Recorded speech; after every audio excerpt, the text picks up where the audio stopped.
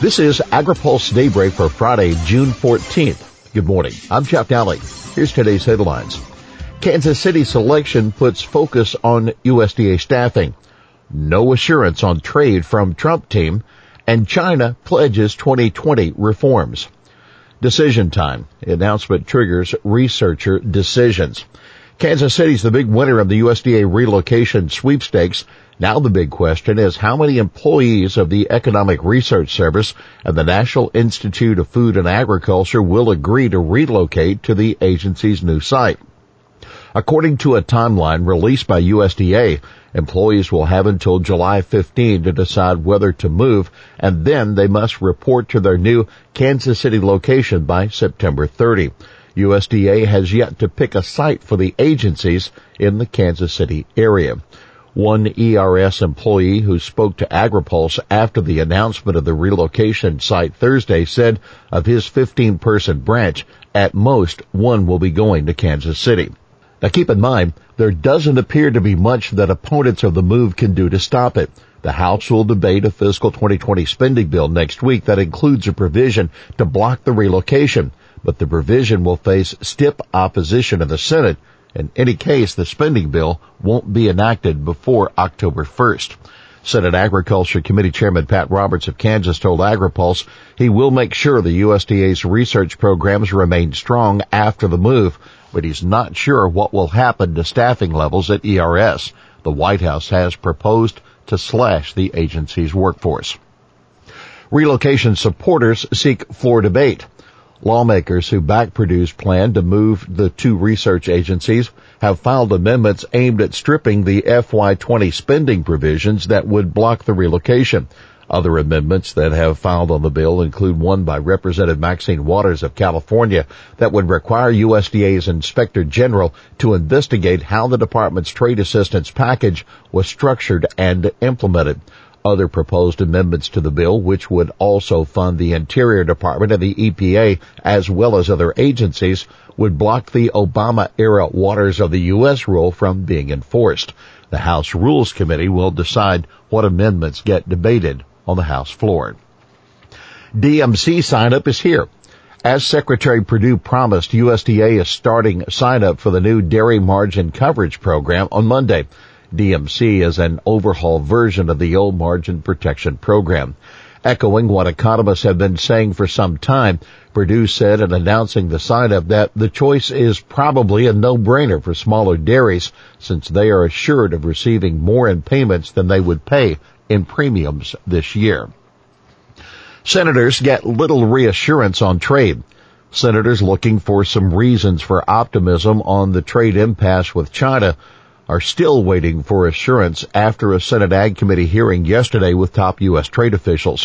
When asked if he could say when the U.S. and China would reach an agreement to end the trade war, U.S. Trade Representative's chief ag negotiator Greg Dowd said no is the answer. He gave the same answer when asked when the U.S. and Japan would complete a trade deal. Dowd, who appeared at the hearing next to USDA Undersecretary Ted McKinney, focused much of his testimony on the need for Congress to ratify the U.S.-Mexico-Canada agreement.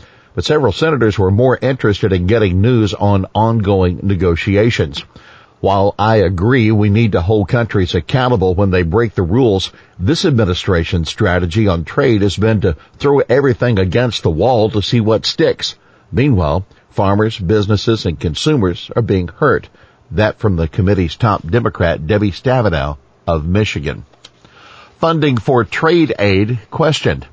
Stabenow is questioning whether USDA can come up with the $16 billion that has been promised to farmers under the administration's new trade assistance package.